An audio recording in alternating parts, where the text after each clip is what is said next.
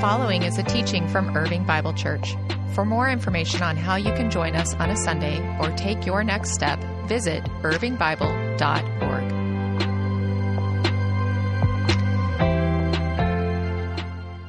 Well, good morning, everybody. How we doing? Feeling good? I got to tell you, I'm feeling good this morning because I am 2 days away from leaving on vacation with my family. So we're really excited. Yes, we'll be road tripping along the West Coast, along Highway 1. So pray for us that we have a great time connecting with each other, that we stay safe on the road, and that we don't kill each other being in a minivan together for a couple of weeks. So excited about that. Excited about this morning. If you have a Bible, turn with me to Exodus chapter 34. Exodus 34, the second book in the Bible, second book in the Old Testament as we dive in together today. In 1909, Carl Jung introduced to the world of psychiatry a simple tool called a word association test. The basic idea was that the therapist would read a list of 100 seemingly random words, and the client was supposed to respond with the very first word that came to her mind.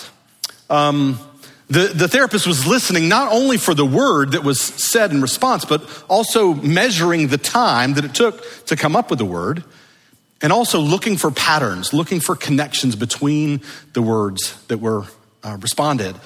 And so the basic idea behind this simple tool is that the first word that comes to your mind tells you something about yourself. The first word that comes to your mind tells you something about what's going on inside. It reveals something about you. And so this morning, I want us to do a little word association test together, just with one word though. And of course, because there's about 600 of you or so in the room and a whole bunch more watching online, we're not going to respond out loud, but I want you to pay attention to the word that immediately comes to your mind. What is the first word that comes to your mind when you hear the word God? Did you get it? Right? Maybe for some of you it was Jesus. Maybe for some of you it was love. Maybe it was Bible. Maybe it was fear. Maybe it was something completely altogether different than that, but it tells us something. The first word that comes to our mind when we think about God. A.W. Tozer once observed that what you think about when you think about God is the most important thing that you can think. What Tozer said is that the reason that what you think about when you think about God is the most important thing you can think, because what you think about when you think about God determines your destiny. And by that, he didn't merely mean what happens to you after you die. He also meant what happens to you now. Because what you think about when you think about God determines the kind of person that you become. It determines who you are. It determines how you live. It determines what you love. That we become like the God that we worship. This morning, we're going to be looking together at a passage that actually allows us to do a little word association with God himself. Because this morning, we're going to see the very first word that God thinks of when he thinks about God. What is the very first word that God uses to describe himself? We're beginning a sermon series this week, a 4-week series called The Name, where we're going to be taking this passage from Exodus chapter 4 and just expanding on it each week during this series. This passage from Exodus 34 is the most frequently repeated passage or referred to passage throughout the remainder of the Bible. It just shows up time and time again. It's language that we tend to use a lot around here because that's what the Bible does. This is God's self-disclosure to Moses. God's self-disclosure to us. The clearest, most concise, most definitive verbal declaration of who God is. Now, I'll tell you, I've been greatly helped by a little book called God Has a Name by John Mark Comer. And if you find yourself drawn to the ideas that we're talking about, I would commend that book to you as an opportunity to kind of study along as we move our way through this passage. But we want to look at it this morning and realize that this passage tells us some things about God, and it tells us some things about us. Because if it's true that what you think about when you think about God determines your destiny, that what we find here not only helps us to know him, but to know how he would have us respond and to know who he would have us become. Now, when we pick up this passage in Exodus 34, we have to recognize that it occurs in the context of a much larger story. The story of the whole book of Exodus is ultimately about God's liberation of his people from slavery in Egypt, his deliverance of them miraculously, and then taking them into the desert and encountering them at Mount Sinai, making a covenant with them, giving them his law, telling them how to live.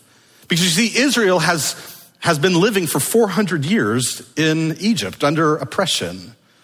They've been surrounded by Egyptian worship, Egyptian religion, Egyptian gods. And their thinking about who God is has become clouded. Just 2 chapters before the passage that we're going to look at this morning is the infamous story of the golden calf. And Moses has gone up the mountain to be with God, to receive the tablets of the commandments. And while Moses is away, the people throw a big party. They melt down all their jewelry and they craft an idol, a golden calf. And they begin to worship that calf. And this worship party is wild and crazy. They are drinking, dancing, having sex, all the things that my Baptist upbringing warned me about. And why, in the context of worshiping the golden calf, would they be doing those things? Because that's what their neighbors did. That's what worship looked like, what religion looked like for Israel's ancient Near Eastern neighbors, the way they worshiped the other gods. And God is saying to his people, I want you to be different because I am different. And just before this passage we're going to look at, Moses asks 2 things of God. He says, God, show me your glory and teach me your way. And this is God's response to that request. Look with me in Exodus 34, beginning in verse 5. Then the Lord came down in the cloud, and he stood there with him, and he proclaimed his name, the Lord. He passed in front of Moses, proclaiming, the Lord, compassionate and gracious God, slow to anger, abounding in love and faithfulness, maintaining love to thousands, and forgiving the wickedness, rebellion, and sin. Yet he does not leave the guilty unpunished. He punishes the children and their children for the sin of the parents to the 3rd and the 4th generation. Now, it starts off all nice and lovely and then ends with this thing about the grandkids. Don't worry about that. We're going to get there in a few weeks. And there's actually something really powerful that we're going to see when we get there. But this morning, we want to begin with just these first few phrases. God reveals himself to Moses, and the first thing that he tells him is his name. You see it there in your text written as Lord in all capital letters. What you need to know is every time you see that word Lord in all capital letters in your Bible, it's not a title, it's a proper name. It is the name Yahweh, or at least that's what we think it would have sounded like, because the Hebrew people actually stopped saying the name at some point along the way.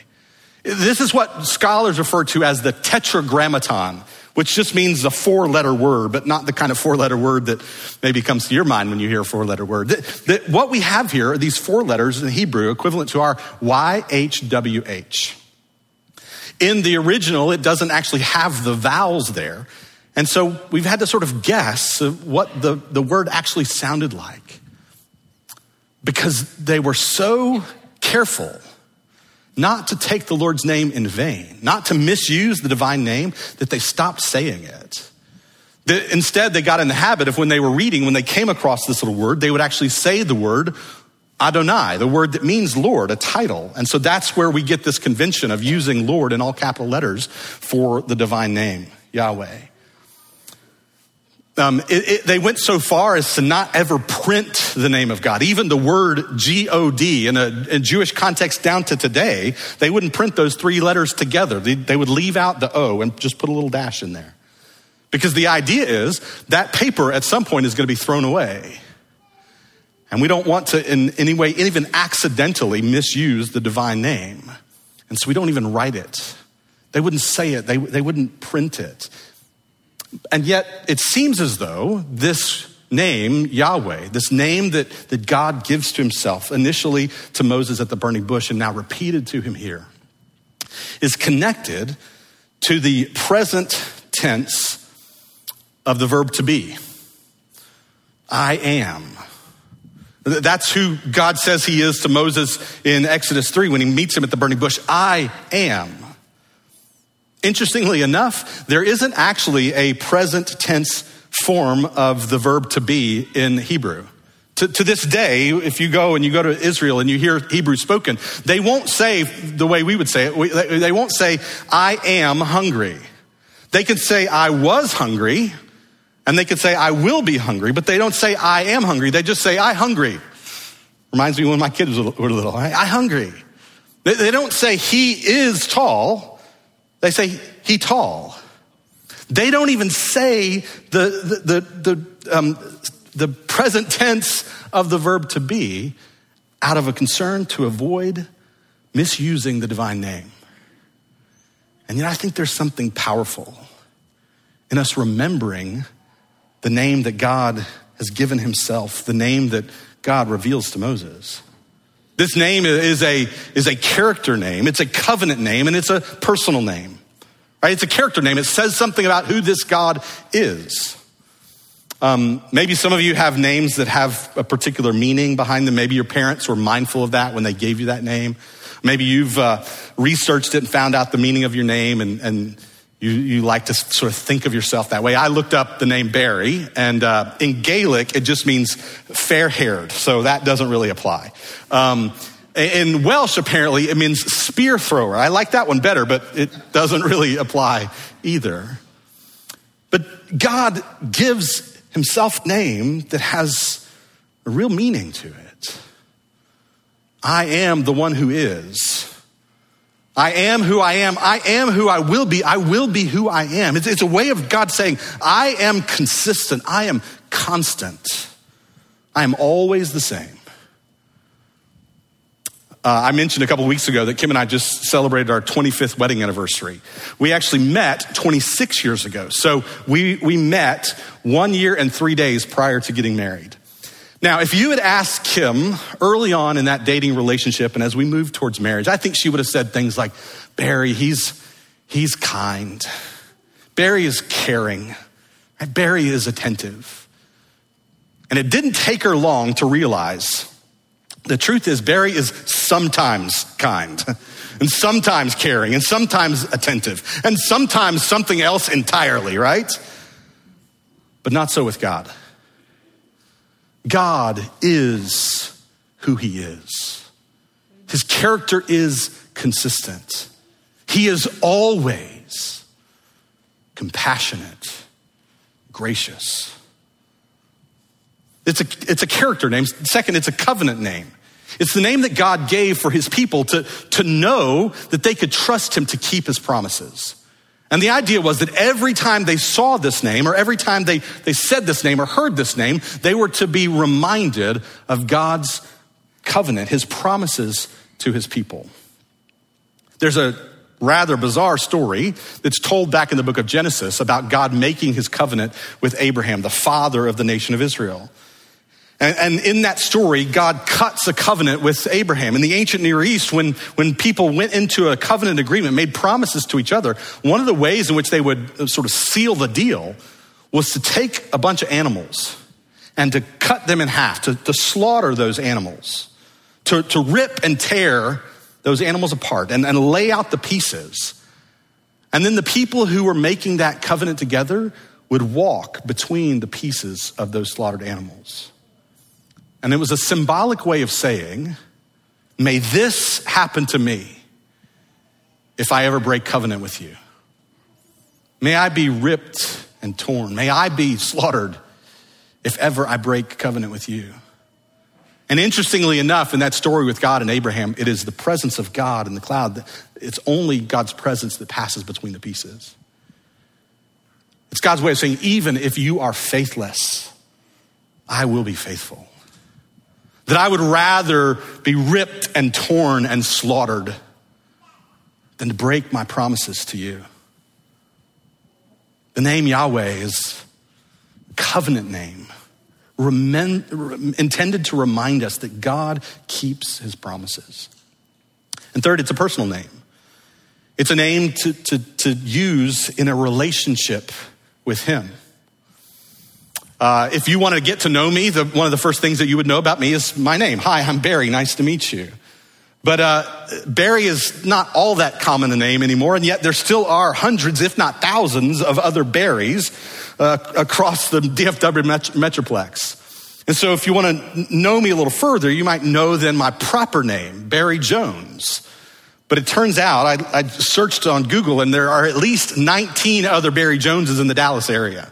One of them is in construction. There's one that's a property manager, and another that's in sales. Apparently out there somewhere, there's a comedian magician named Barry Jones. So do with that what you will. There aren't any other Barry Joneses that are the senior pastor of Irving Bible Church. So if you want to know me, you know my name, my proper name, you know what I do.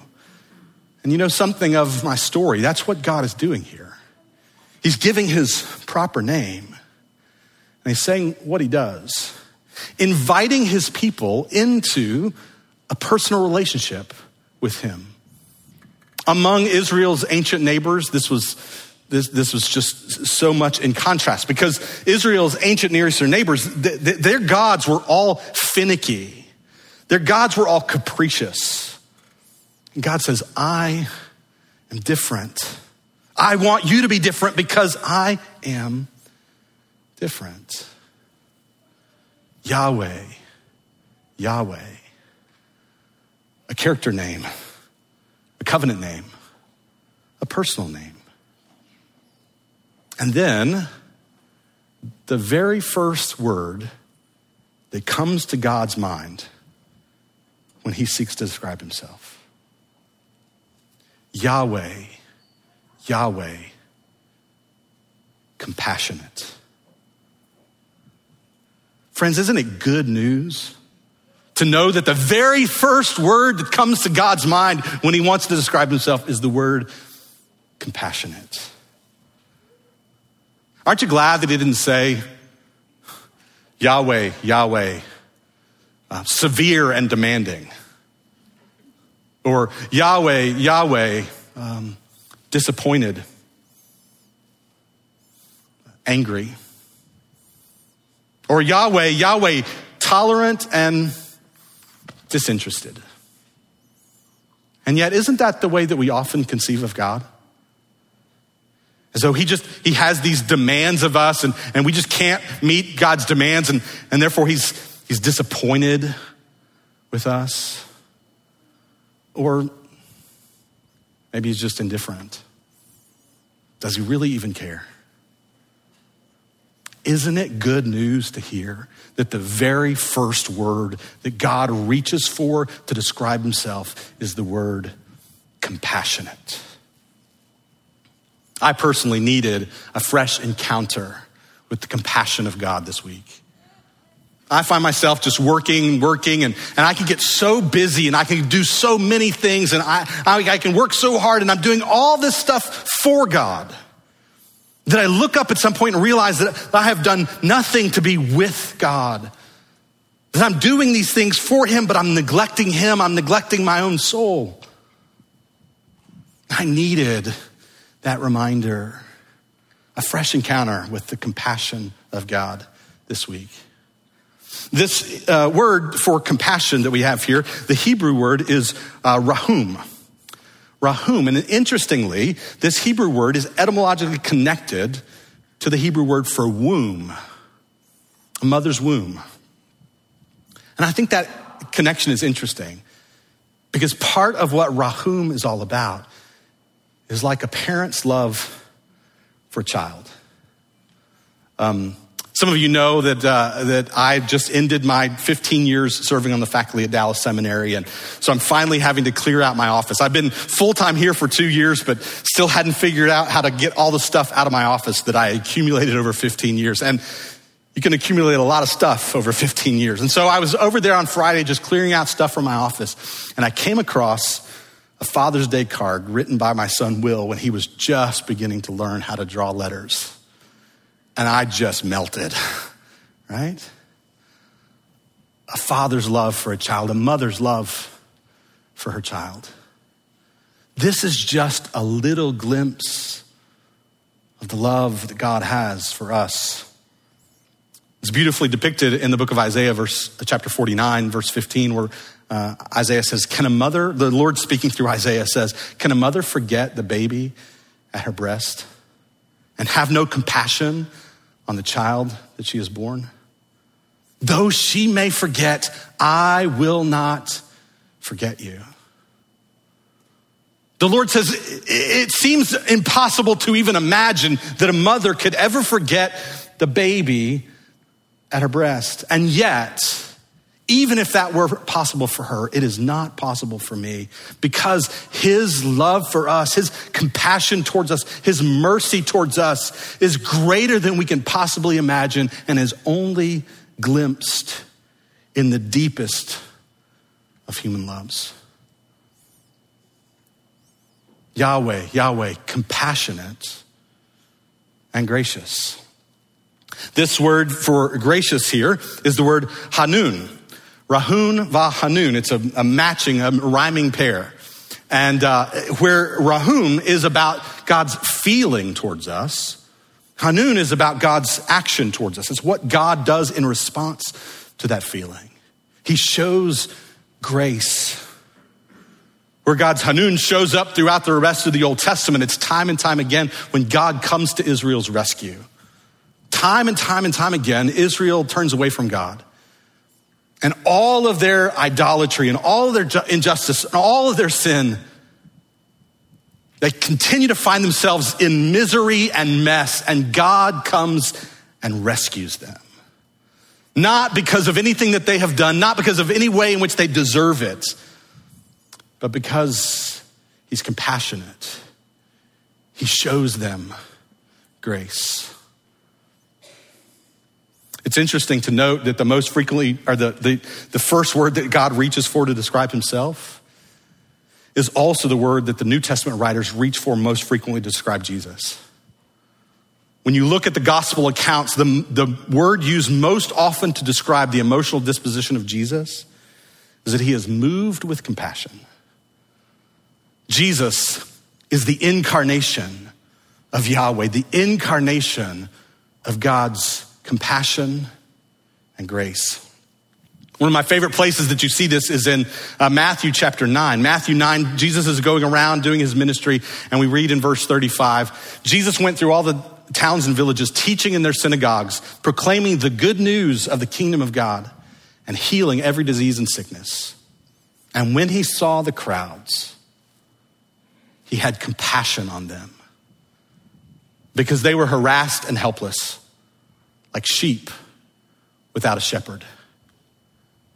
When Jesus looks out and sees this crowd of people who are far from God, whose lives are in misery and a mess, he's moved with compassion. He sees them like sheep without a shepherd.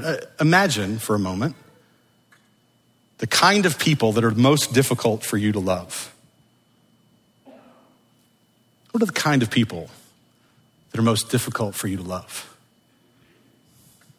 What is Jesus' disposition toward them? He is moved with compassion because he sees them as harassed and helpless like sheep without a shepherd. But I think that if we're all really honest, sometimes for some of us, the most difficult person to love is me. Right? Myself, yourself. That we know all of our regrets. We know all of our shame.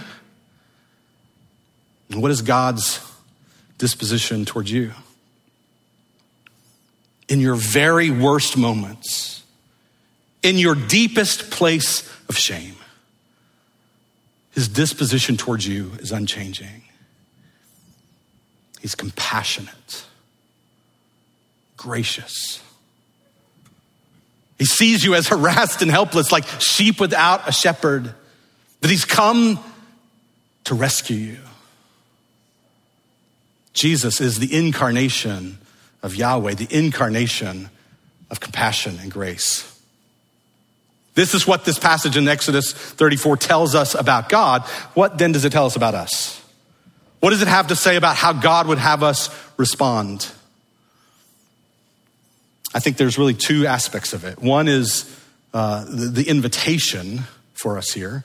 The other is the responsibility for us here. The invitation for us here is to bring your misery and your mess to his mercy. Bring your misery and your mess to his compassion and grace.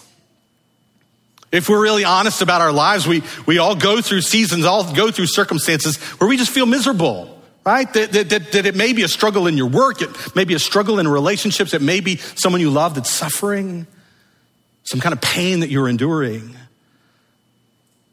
He's compassionate and gracious. For all of us, we're messy. And I'm really glad that we can be at a church where we can all just be really honest about the fact that all of us, including the ones standing on the stage, we're just messy. The invitation to you and me is to bring our misery and our mess to his mercy. One of the most beautiful and powerful books that I've read over the course of the last year is a book called Gentle and Lowly by Dane Ortlund. The subtitle is The Heart of Christ for Sinners and Sufferers, which is you and me. And just listen to these words. God's heart of compassion confounds our intuitive predilections about how he loves to respond to his people if they would but dump in his lap the ruin and wreckage of their lives. He isn't like you. Even the most intense of human loves is but the faintest echo of heaven's cascading abundance. His heartful thoughts for you outstrip what you can conceive. He intends to restore you into the radiant resplendence for which you were created. And that is dependent not on you keeping yourself clean, but on you taking your mess to him. He doesn't limit himself to working with the unspoiled parts of us that remain after a lifetime of sinning. His power runs so deep that he is able to redeem the very worst parts of our past into the most radiant parts of our future. But we need to take those dark miseries to him. The invitation here is to bring our misery and our mess to his mercy, for he is compassionate and gracious. But then I believe there's a responsibility here for us. That if what's true about God, if the very first word that God reaches for to describe himself is compassion, and the very first word that the biblical authors reach for to describe Jesus is compassion, what does God want to form in us? To be the chief characteristic of who we are and how we live in the world. That as his people, he desires for us to be people of compassion. Paul captures this in a passage that has just meant so much to me in my life. He says this in 2 Corinthians chapter 1.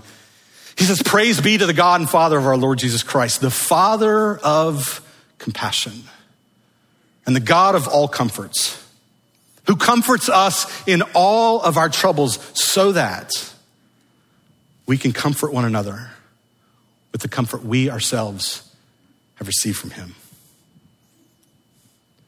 He is the Father of compassion. He wants to form in us as his children lives of compassion. We want this place at Irving Bible Church to be a place of healing, a place where messy people can come and experience God's healing love in their lives. And yet we don't want to just gather here to experience God's healing love. We want to be sent into the world to bring God's healing love. To bring God's healing love to our schools, to bring God's healing love to our neighborhoods, to bring God's healing love to our workplaces, to be agents of his compassion and grace in the world. Friends, what you think about when you think about God is the most important thing that you can think. Because what you think about when you think about God determines your destiny, not just what happens to you after you die, but it determines who you are becoming. It determines who you are and how you live, what you love, God has revealed himself to us. Yahweh, Yahweh, compassionate and gracious. Let's pray together.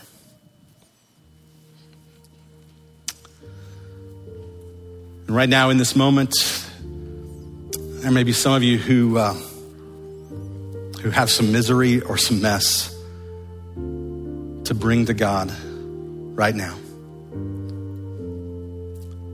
Maybe some area in your life that you are holding out on him. Some area of your life that you're hiding from other people. Some area of your life that you know is out of step with what God wants for you. And right now you need to bring that to him.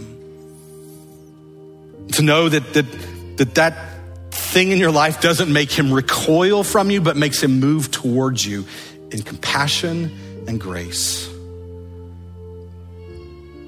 May you experience his compassion and grace right now. Our Father, we thank you for the way in which this little passage tells us so much about your heart, tells us so much about who you are and who you want us to become. May we receive your compassion and grace and extend it to the world. And we pray all this in the name of Jesus. Amen. Jesus was the incarnation of Yahweh, the incarnation of compassion and grace. And he allowed his body to be ripped and torn. He allowed himself to be slaughtered on the cross rather than breaking the promises of God to you and to me. And so we come to communion to be reminded of that, to be reminded of the extent of his love for us expressed in his body broken and his blood poured out. And so we take the wafer and we remember the words of the Apostle Paul, who said that on the night in which Jesus was betrayed, he took bread, and when he had given thanks, he broke it. And he said, "This is my body, and it's for you. Do this in remembrance of me." Let's partake of the bread together now.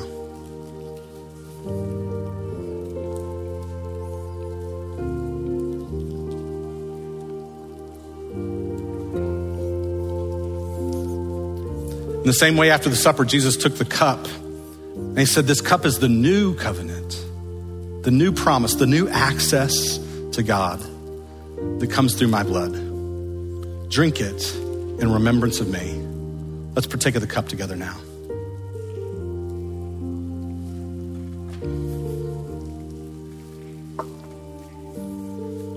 Paul says, as often as we eat this bread and we drink this cup, we proclaim the Lord's death until he comes again. And friends, we now have the opportunity to proclaim back to God in worship who we believe him to be. So if you're here in the room, would you stand as we worship together in response to the compassion and grace of God? Let's worship together. Thank you for listening to this teaching from Irving Bible Church.